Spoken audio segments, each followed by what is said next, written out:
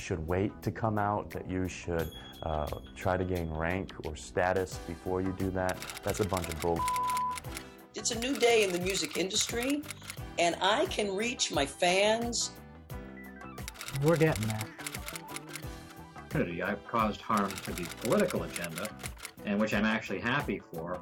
I would say probably the best message to them is that they're on the wrong side of history. Whether you're lesbian, gay, bi, transgender, or whatever, love is love. Shout it out to the world. The Michelle Meow Show, your A through Z, covering the LGBT, LMNOP, and everyone in between show. And now here's your host, Michelle Meow.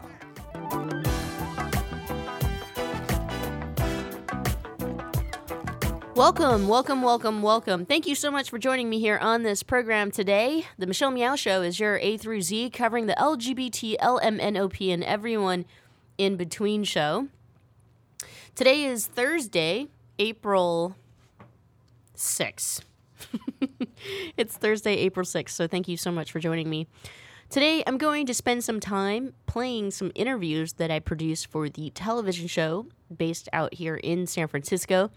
We're going to cover topics such as immigration, what to do if approached by ICE, and also we're going to share some stories from the community in what it's like to identify as undocumented and queer. And then I also think it's appropriate to share some interviews that I did that covers Black trans lives and this epidemic of trans women, Black trans women who are being murdered. And I think that on that same show, we have Mia Too Much, who is a trans activist, and we'll talk about identifying as trans and youth and what that feels like after the president and his attacks. We've been talking about it a lot here on the program, and so I thought it would be great to play these interviews. Let's go ahead and get today's program started. Today's program is brought to you by Pacific Fertility Center. When life needs a little encouragement, Pacific Fertility Center will be right by your side. Visit pacificfertilitycenter.com. Let's go ahead and play that first show. I'm going to play the show that includes two interviews, one with Maricela Esparza, who's with the San Francisco Immigration Legal Education Network, and she'll talk about what to do if ICE approaches you. And the thing about this is that I want to share, even though San Francisco is considered a sanctuary city, and what that means is that, we're a city of refuge for the undocumented community, and for the most part, they're protected unless there's a warrant from ICE, and there has to be some trail of actual criminal activity before deportation proceedings and/or an arrest. So even though San Francisco is a sanctuary city, we've already seen, reports of ICE showing up in certain neighborhoods where there is a concentration of Latino families. And I think that it's important to share these types of stories to let people know that families are being broken apart. So let's take a listen to these interviews. It's the Michelle Meow Show, your A to Z covering the LGBT, LMNOP, and everyone in between. Here's Michelle Meow. Welcome to the Michelle Meow Show, your A through Z covering the LGBT, LMNOP, and everyone in between show. I'm so excited for tonight's show, and that's because I'm back. I know, it feels really, really great to have a brand new show for you. Tonight, we have two interviews that will focus on transgender lives here in America during the Trump administration. It is no lie and it is no joke that the transgender community is being directly targeted by this administration. So we'll hear from activist and author Raquel Willis, as well as Mia Too Much, who is San Francisco Pride's former Grand Marshal from last year. Before we get started with the program, let's check in and see what people are saying about the LGBTQ community. South Dakota has become the first state in the country to pass an anti-LGBTQ bill. It is called SB 149 and has been signed into law by the governor. Here is the official text of that law.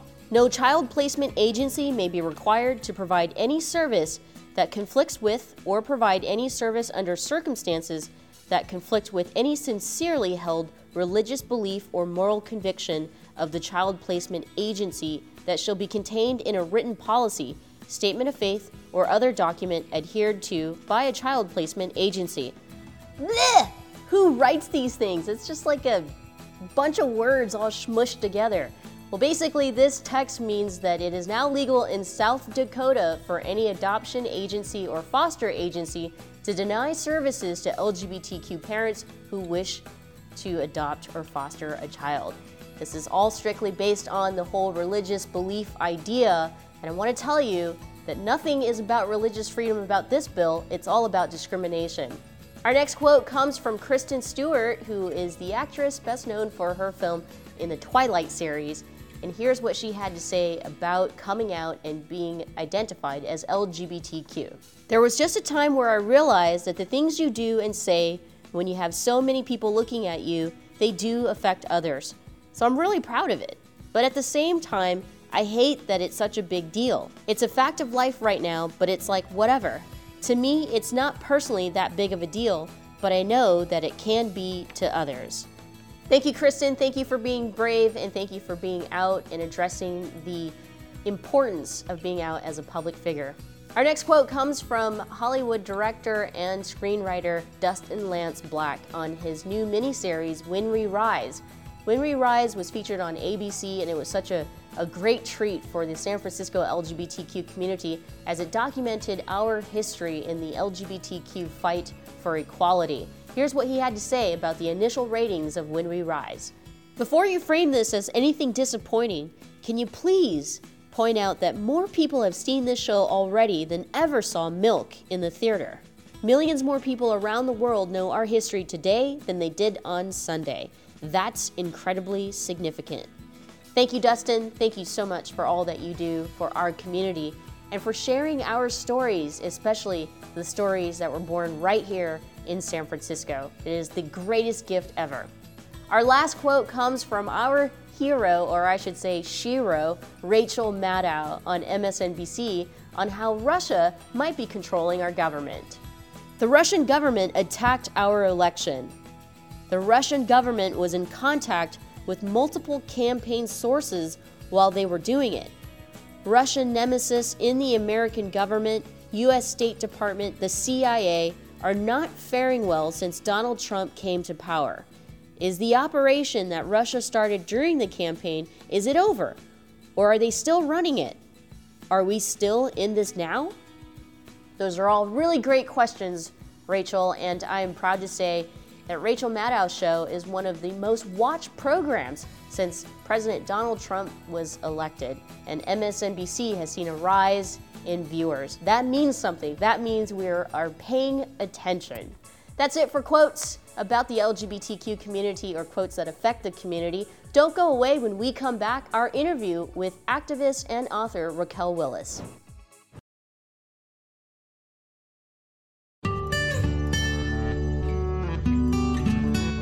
The spotlight on success and achievement goes to LGBTQI members of the Bay Area who have demonstrated an incredible amount of success. We're very proud to announce that this month's spotlight on success and achievement is Rick Welts.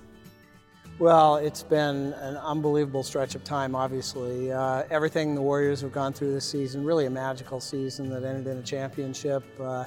And now to top it off a week later with the opportunity to participate in the Pride Parade in San Francisco, it's a pretty wonderful time. You know, it's been a journey, right? We're all on our own personal journeys, and the last 4 years has been a remarkable part of my life, but it's definitely a part of my life. You know, the decisions I made 4 years ago to come out in the way that I did, obviously, you know, I had decided I was signing up for something going forward and being part of the discussion. And you know, I welcome that, and this is you know, for me a real honor to be participating in this way, and I guess in some ways it will be a demonstration of how far professional sports has come in a very short period of time, not as far as our society has come, so I think we have a lot to celebrate. Wow, I don't think I have any secrets. I don't think I'm that mysterious. You know, I've got a pretty simple life. I like pretty simple things. I've got a great partner. His name's Todd Gage. He has 2 wonderful children, a 14-year-old girl and a 10-year-old boy. I got off the parade route, got into a car with them. We drove to Lake Tahoe, and I got to watch 14-year-old girls play 4 soccer games over the course of the weekend and then drive back to the Bay Area. So that's my idea of an exciting weekend, spending it with the kids and my partner and getting to do, the most basic things that any family would get to do. Spotlight on Success and Achievement presented by Wells Fargo. Together we'll go far. And now, back to the Michelle Meow Show. Welcome back to the show. Washington, D.C. has officially reported that there has been a spike or a rise in violence affecting the LGBTQ community. The transgender community has already seen multiple murders or incidents of violence affecting or targeting the transgender community. Our next guest is author and activist Raquel Willis, who's here to talk about Black trans lives and Black trans lives matter. Let's get to the interview. What are people not understanding, about why this is a crisis, why this is an epidemic? Because we've seen the reports, many of us in the LGBTQ community, especially if you're an activist, in which Black trans women or women of color, trans women of color, experience a disproportionate percentage or level of violence than women in general in the country. Definitely. And I think, we can even think about this on the macro scale, just thinking about the Trump administration and all of the kind of hateful rhetoric that has come out to different groups, right? You think about the quote unquote Muslim ban, you think about the large mobilizations of women the day after his inauguration. All of these issues have been affecting segments of the trans community. And so it's even deeper when a transgender person faces being deported or faces just not having access to reproductive health care. So all of this has been intertwined with everything that's been going on, but time and time again we see trans people and particularly Black trans people just not accounted for in that discussion. So we need to be having real conversations with Black trans women about what they need instead of saying, oh, well, this is really sad, I'll uplift the death and not worry about the Black trans women that are still here, the ones that are constantly crying out for help. This is going to sound like such a horrible question, but that's our reality. Mm-hmm. How do people expect Black trans women or trans women of color to live in this society, this country, where access to basic care and needs and these attitudes of hate and discrimination are so rampant? I've really struggled with seeing how the trans student conversation has been painted as just a white trans youth problem, right? And we rarely see Black and brown trans youth discussed in that conversation. And there's a big problem with not understanding that trans youth who don't have affirming environments even outside of school end up being these people who are killed, right? Mm-hmm. End up being these Black trans women who are killed. So we have to connect all of these issues together and understand that affirming environments need to be created all around. Absolutely. I want to focus on that a little bit because I think the transgender community has done an incredible job with the uplifting, and I don't want to take away from the fact that the community has been resilient and has been so strong, even though it feels like everything or everyone is working against them. But what about the rest of the community, and I mean the LG and B? Are we doing enough to be supportive, to be inclusive, to be as uplifting and resilient as transgender leaders have been for their community? I honestly don't think so, and I think that this has been a conversation that we have been having for decades. A lot of the larger LGBTQ organizations still lack that inclusion of the T in their leadership. You rarely see trans women of color, particularly Black trans women, in leadership positions at these organizations. You rarely see even this infrastructure that we are told is for us, right? We're that T in the initialism LGBTQ, but still we don't see people coming out to our communities, meeting us on the ground and saying, we're here to support you and we're gonna follow your lead. A lot of times I've seen groups say that they want to support the Black trans community, and then they come in and don't really listen and kind of bogart and then tell us what we need, but that's not really how activism and supporting grassroots organizing works, you know? And that's one thing that I love about working at Transgender Law Center, is that we are very much invested in that community output. We understand that supporting community leaders, building them up through our national training institutes is what needs to happen. We need to be advocating for people to advocate for themselves. Don't go away. When we come back, we'll continue our discussion with activist Raquel Willis. The Commonwealth Club is a unique organization that brings together people from a variety of backgrounds to explore important issues as a community. Sooner or later, everyone worth hearing comes to our stage. From Marga Gomez to Richard Chamberlain, from James Hormel to Kate Kendall, leading thinkers, activists, politicians, and artists have come to the Commonwealth Club of California. Ted Olson and David Boies came here to discuss their winning legal strategy for same-sex marriage. Jason Collins talked about gay athletes. The Sisters of Perpetual Indulgence discussed activism and good works. Actor and director Rob Reiner explained how he got Hollywood behind same-sex marriage. Barney Frank described what it's like to be gay at the highest levels of Washington. From healthcare reform to transgender rights, from immigration to gay-owned businesses, it's all at the Commonwealth Club. And that's still just a portion of the 450 programs we present every single year, with new programming nearly every single day. Be a part of the conversation. Learn more at commonwealthclub.org, download our free app in iTunes, and join us in person the next time you're in San Francisco. The Commonwealth Club of California puts you face to face with today's thought leaders.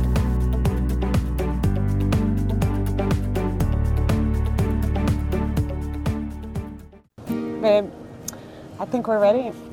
We're really doing this. Yeah, I'm ready for our family. So where do we start? Starting a family is a team effort, and when life needs a little encouragement, Pacific Fertility Center will be right by your side. As a unified team of the best fertility specialists, guided by the highest ethical standards, Pacific Fertility Center provides patients with compassionate fertility care. Visit pacificfertilitycenter.com. And now, back to the Michelle Meow Show.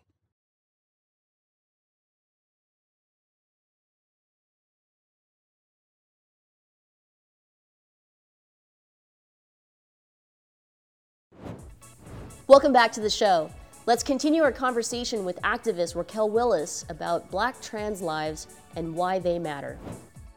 So the transgender community is under attack. It's a state of emergency, and I feel like it's a crisis that we need to address immediately.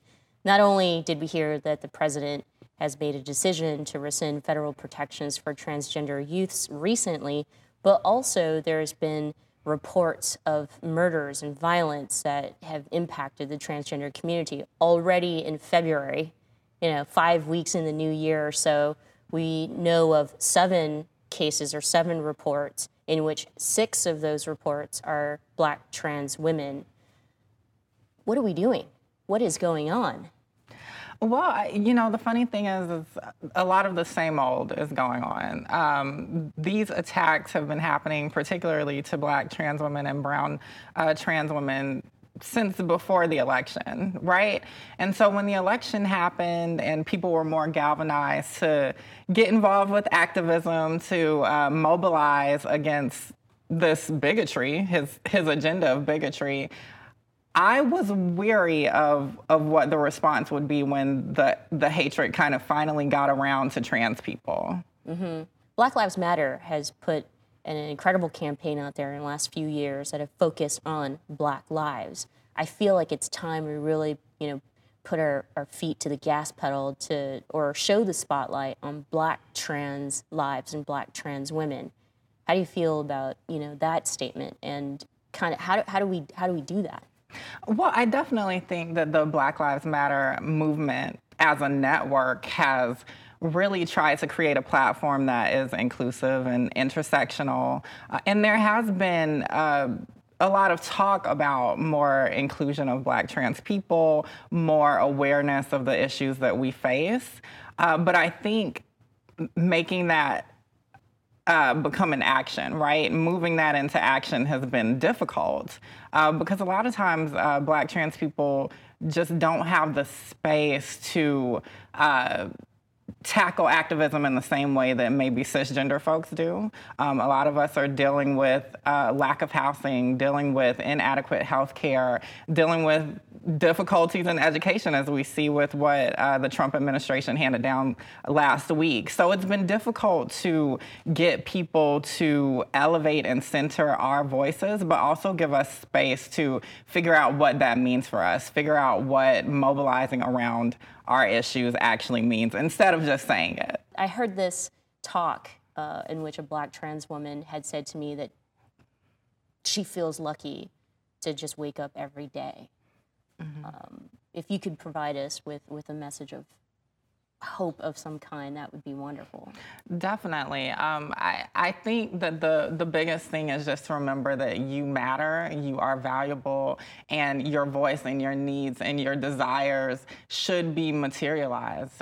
You are a bright light in this world, and I truly believe that trans people are the key to liberation. So when we think about a future where there is freedom for everyone, where everyone can have the health care that they need, where they can access the education they need, where they can love who they want to love, that includes trans people, you know? And so this is for the little boy who is told that he can't have emotions, he can't cry. This is for the little girl who's told she can't be strong, she can't be confident. Trans people, we are providing that reality. We are creating a world where we exist beyond what everyone wants to box us in around gender. Thank you, Raquel. Thank you so much for dropping by the show and talking to us about the importance of taking care of each other. We really need to be on the lookout. There is a target against a certain specific part of our community, and let's just be honest about it. Let's work together to ensure that there's safety for everyone. Don't go away. When we come back, we'll check in with Mia Satya Too Much, who's also an activist here in San Francisco, about transgender youth.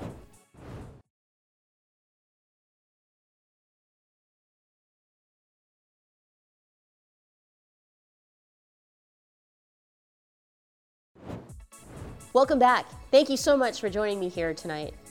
President Trump has recently decided to rescind federal protections that former President Obama had put into place for transgender youths and the facilities that they want to use in the education system, or I should say at school.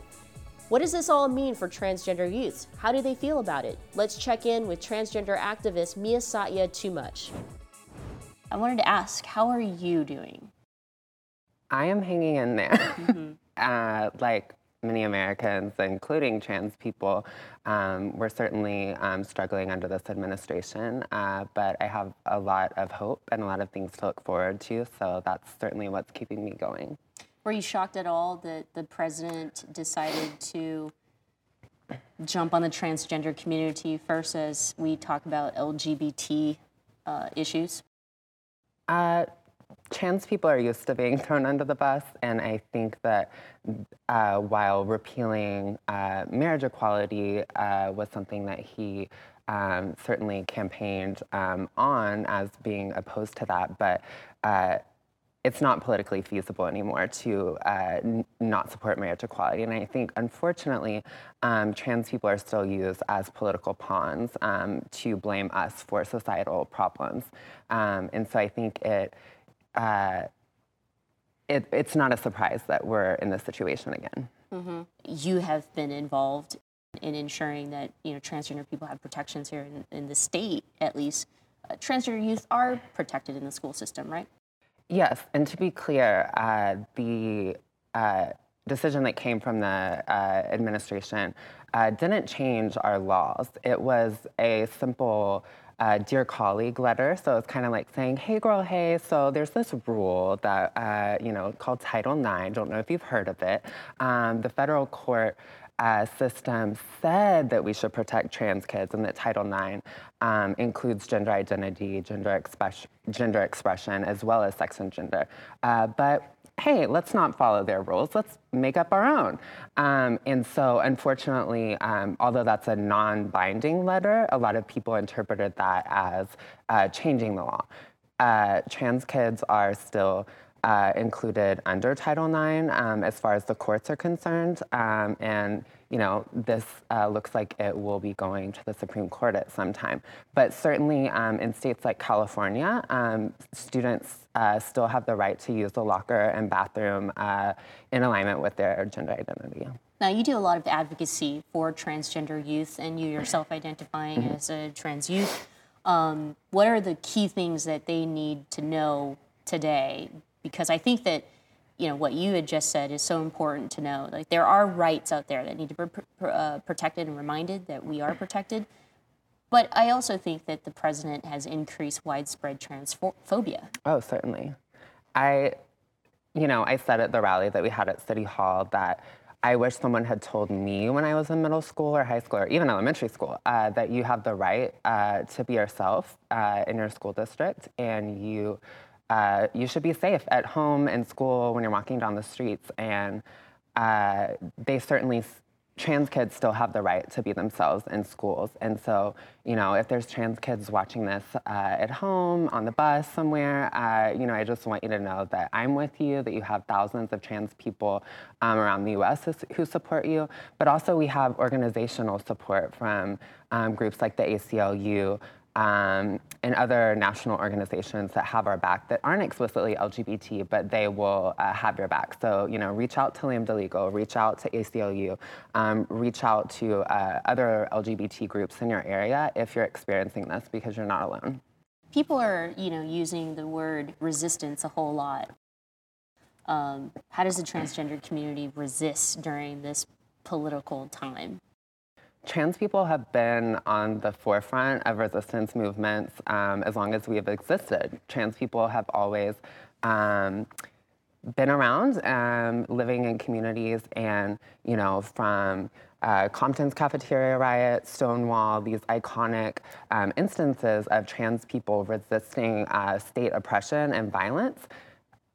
That, you know, is our legacy. And I know that, you know, in Occupy and Black Lives Matter, these movements that are fighting for economic justice, racial justice, that trans people were instrumental in those as well, and particularly queer and trans youth. When you look at Black Lives Matter chapters across the U.S., you'll see a lot of queer and trans youth involved in that. And so this is nothing new. We're not, you know, the new cool accessory. We've been doing this for a long time. You continue to do so much, even if all of this is going around and impacting you in a negative way, right? So you were just on the cover of a major San Francisco magazine. You're on bus ads, you know, to hire trans people for jobs. Yeah. I mean, you know, talk about all this work that perhaps trans youth who are tuning in tonight can be inspired by you. Yeah, I mean, having all this publicity is great, but, you know, when I was a kid and, you know, I wanted to be a vet, I wanted to be an author, you know, I was like, oh, it'd be cool to be a music video star and to be famous, but really the whole reason I wanted to be famous was so that I could be a UN ambassador and be one of those people who's championing change and advocating for justice. So, you know, to the trans kids out there, your life might be hard, and I can't say that I've been through everything that you have, but I can say that I never thought I would make it this far and become who I am today. And so there's hope for you. And I think that trans people are very resilient, and we will continue to be resilient.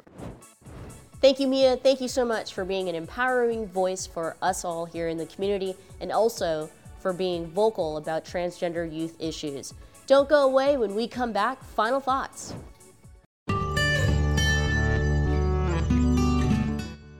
Hi, I'm Chuck Spence. I'm the owner of the Maui Sunseeker LGBT Resort, and I'm also Vice President of Maui Pride. It's not just the only LGBT resort in Maui, it's the only LGBT resort in all of Hawaii, which is really kind of amazing. Maui Sunseeker actually started years and years before I even got involved. I came along as one of the owners a little bit later in life. I came to Maui back in 1978 and absolutely loved the island. I fell in love and I thought, this is where I want to live, this is where I want to be. And so from 1978 until 2008, I finally came alive with the dream and bought the Maui Sunseeker because I realized that this would be the next step in my life. And thought that this would be an ideal situation because I could do something that was my own business rather than making money for other people. It's important to have a place where you can feel comfortable about yourself, you can feel loved, and you can feel welcome by everybody.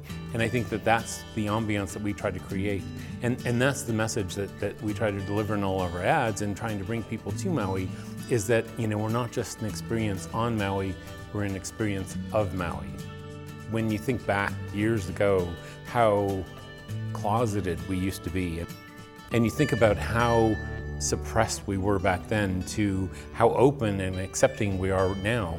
And it's a good progression for society. It's good that people are not just tolerating, but appreciating diversity. And that's the message, is that we really need to make sure that people appreciate diversity. I think that whoever you are, follow your passion. Follow what you believe in. Follow whether it leads you down the path of art or whether it leads you down a path of business or some other aspect of internet creativity. Follow that and just be passionate about what you do. Spotlight on Success and Achievement is brought to you by Wells Fargo. Together, we'll go far.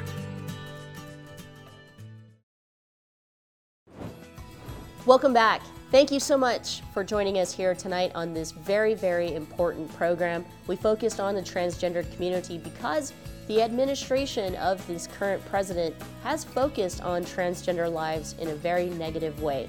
Some decisions the president has made has negatively and adversely affected the transgender community, which has resulted in transphobia and an increase in violence committed against the community.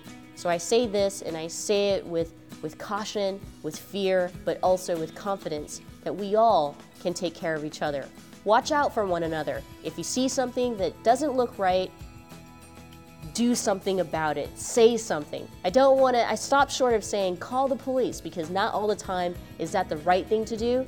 But if you want to learn more, I suggest that you go and visit a website affecting transgender lives and/or the LGBTQ community. Start by going to the Transgender Law Center. They have a ton of great resources.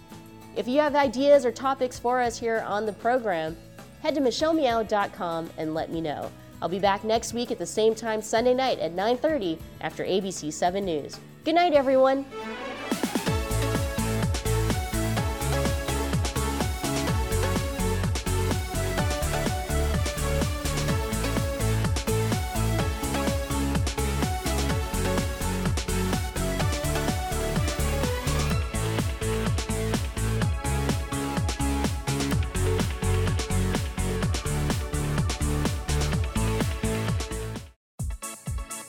It's the Michelle Meow Show, your A to Z covering the LGBT, LMNOP, and everyone in between.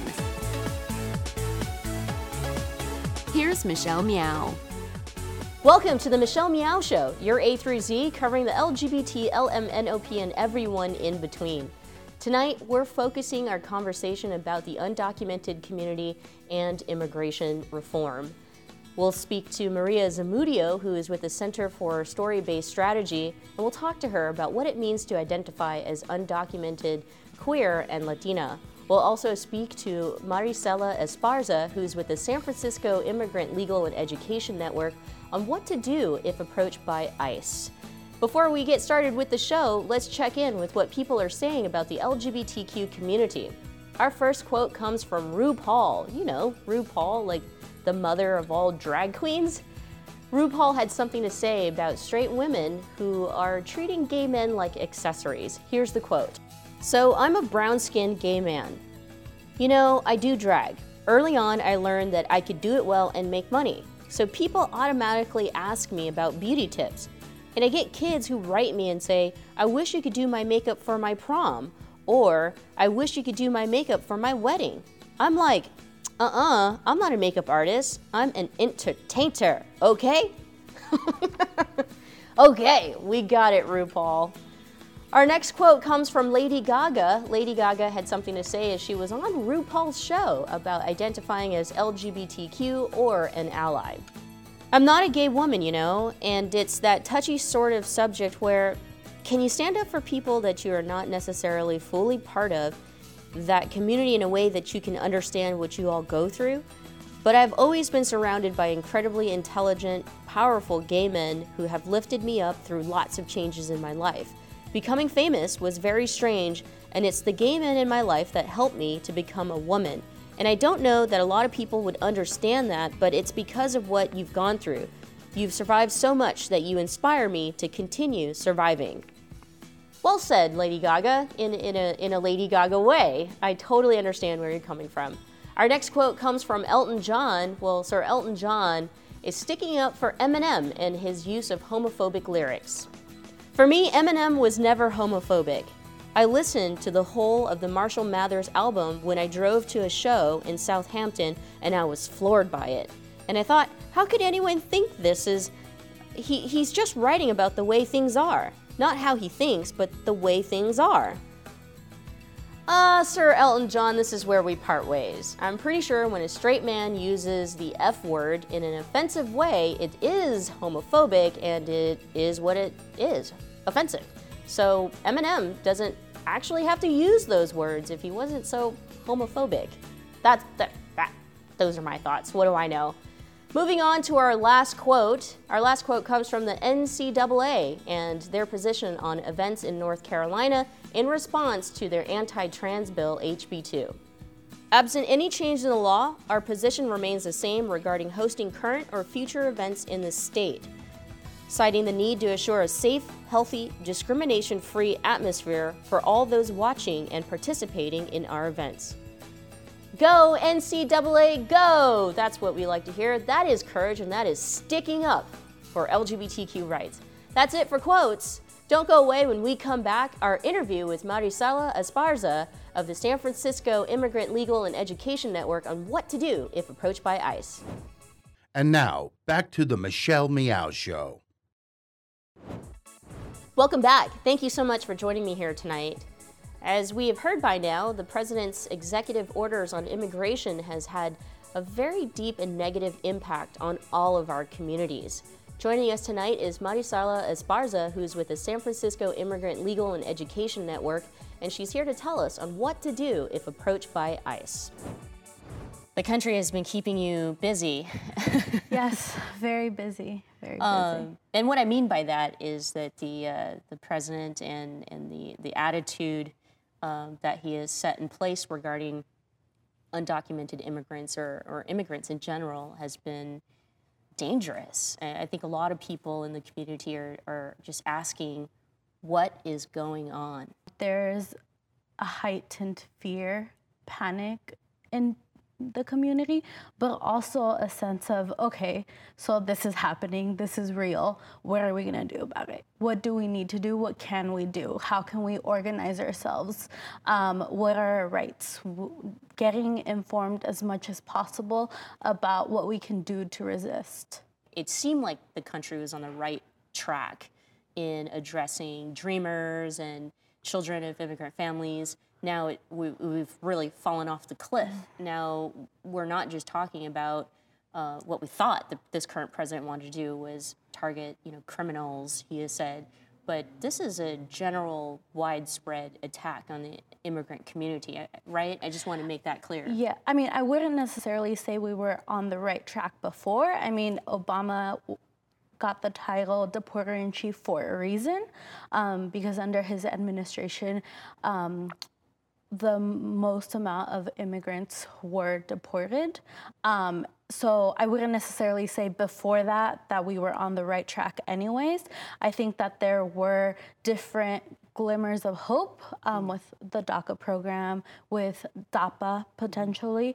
And now it's kind of like we know we're a target. We know that under Obama, there were these so-called priorities of people who were being targeted by ICE officers and people who, undocumented immigrants who did not fall under those priorities were technically, or they felt a lot safer.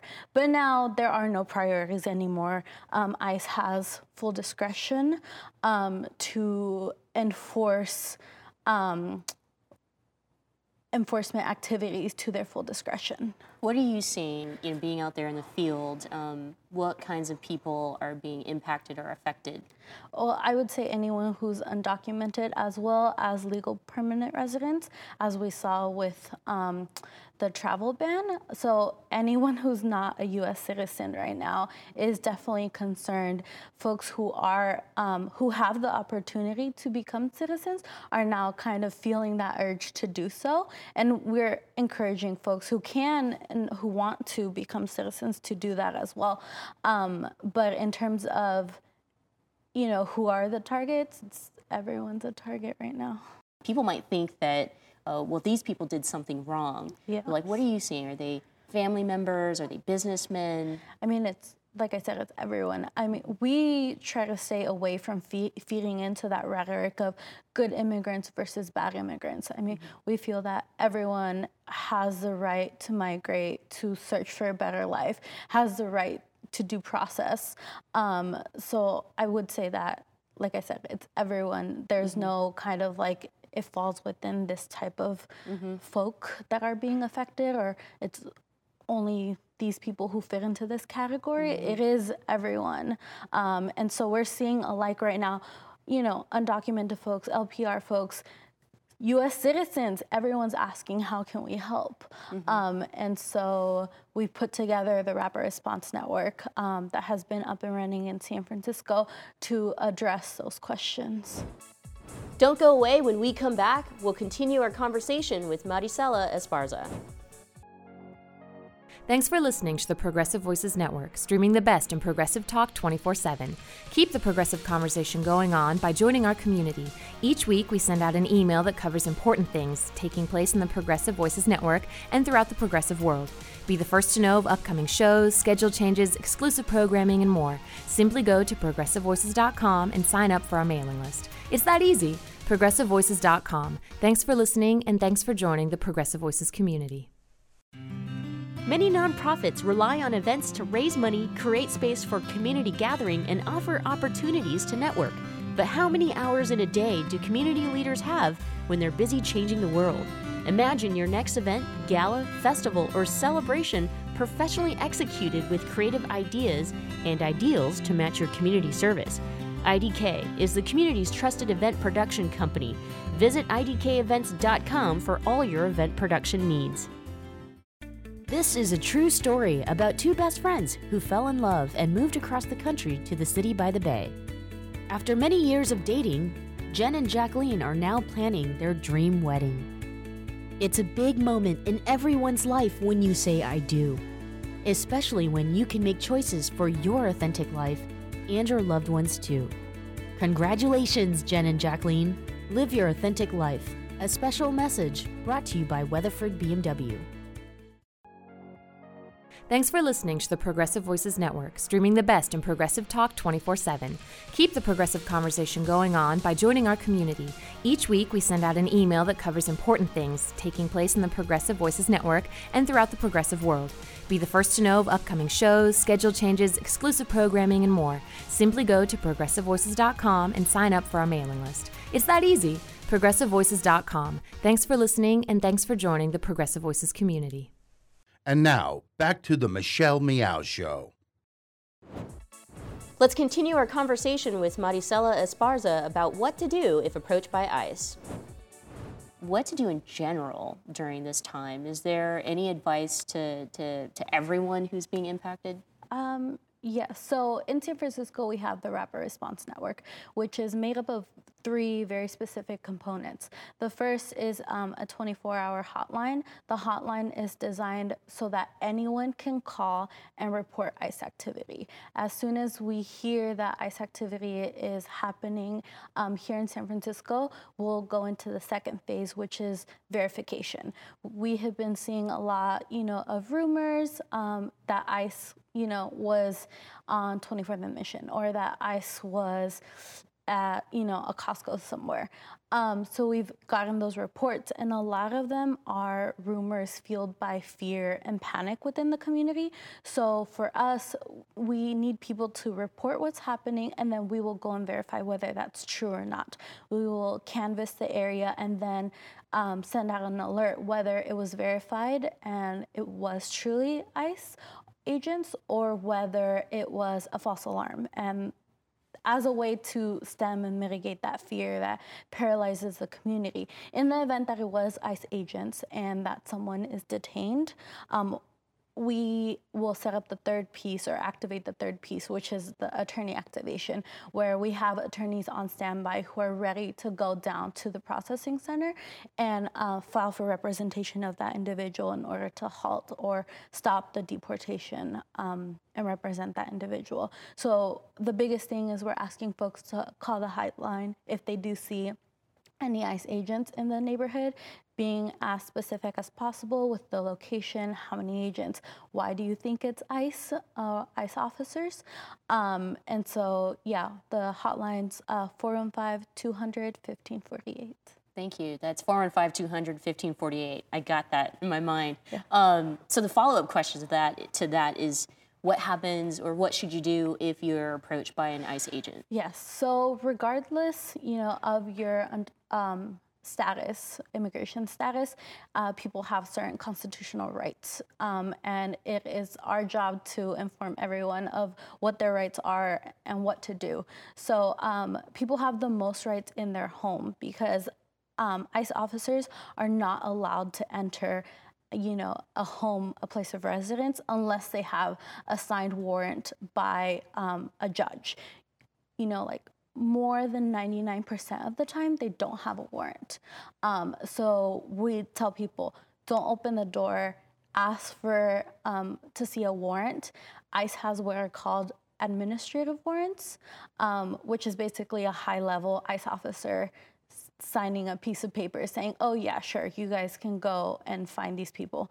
And so being able to distinguish that, ask for a warrant, don't open the door, remain silent, just give your first name, don't say anything else. If you're on the street and ICE starts questioning you, don't answer any questions and ask them if you're free to leave. If they say you are free to leave, walk away, don't run. And if they say that you're not free to leave or they're detaining you, immediately ask for an attorney. And then call a hotline, like I said, and we will get you connected to someone who's able to help. I'm going to ask this question, what if you don't speak English?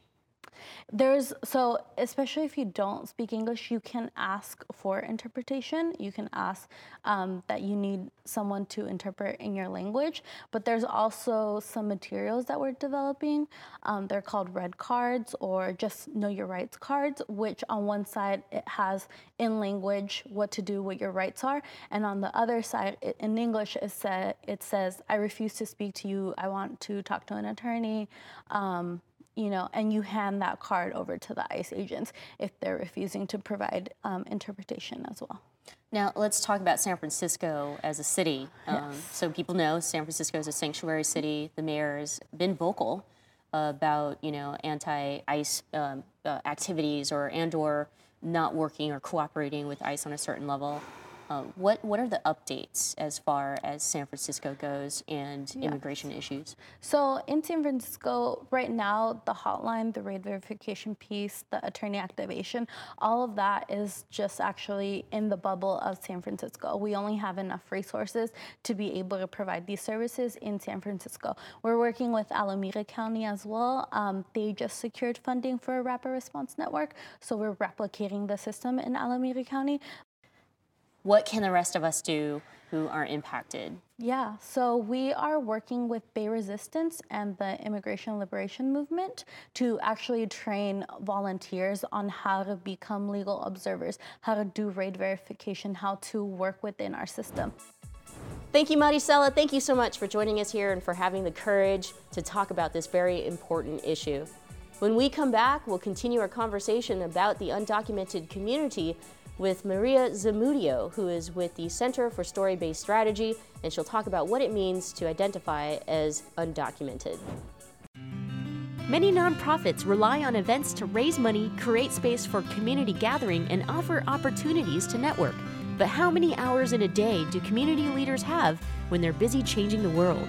Imagine your next event, gala, festival, or celebration professionally executed with creative ideas and ideals to match your community service. IDK is the community's trusted event production company.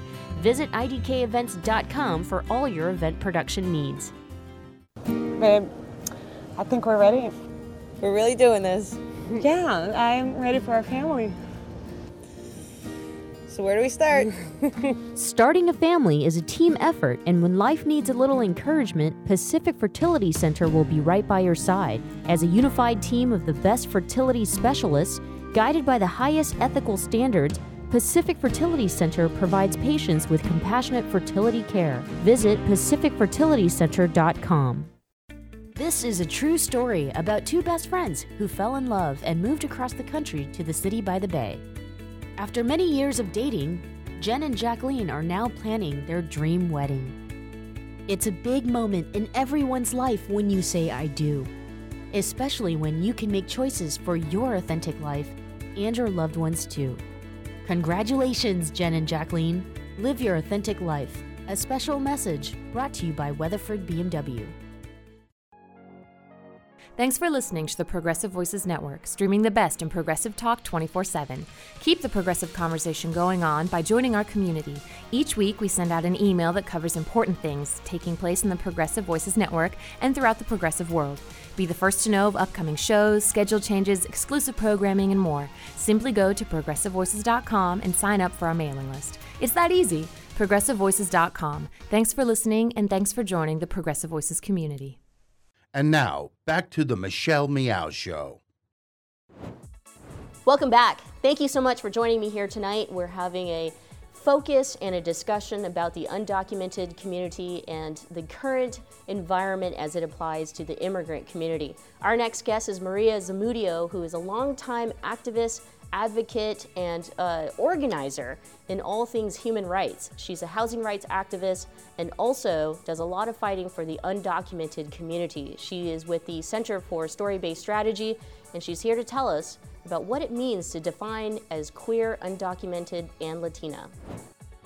So you're undocumented and you have been fighting for immigrant rights since high school. Yeah. What does identifying as undocumented actually mean? That's such an interesting question because I've never really thought about being undocumented as, or like defined that identity for myself. And I think it's both highly personal and also highly bureaucratic. So for me, it's about being undocumented and knowing, from like a really pivotal age in high school when I was trying to apply for colleges and get in, that there was this huge kind of roadblock that I was going to have to figure out. And I've also worked really hard to have it not totally define my existence, right? So it is just about, I don't have some documentation that the US requires. It's both shaped the way that I see the world and how I move through it, and it's also it's really, it's a piece of paper. Tell us your personal story of, growing up here in California, undocumented, what that was like for you, and maybe what were some roadblocks or whatever you can remember that may have prevented you from growing. Sure. So growing up in California, I grew up in the 90s, and I lived a pretty regular 90s kid life, except for that I had these things that I knew, right? Like I knew my parents could get in trouble, and we needed to, like the whole family needed to be, like I couldn't really talk about where I was from or how we got here. And, my mom was like, never tell anybody that we don't have papers, like never do it. It's really unsafe.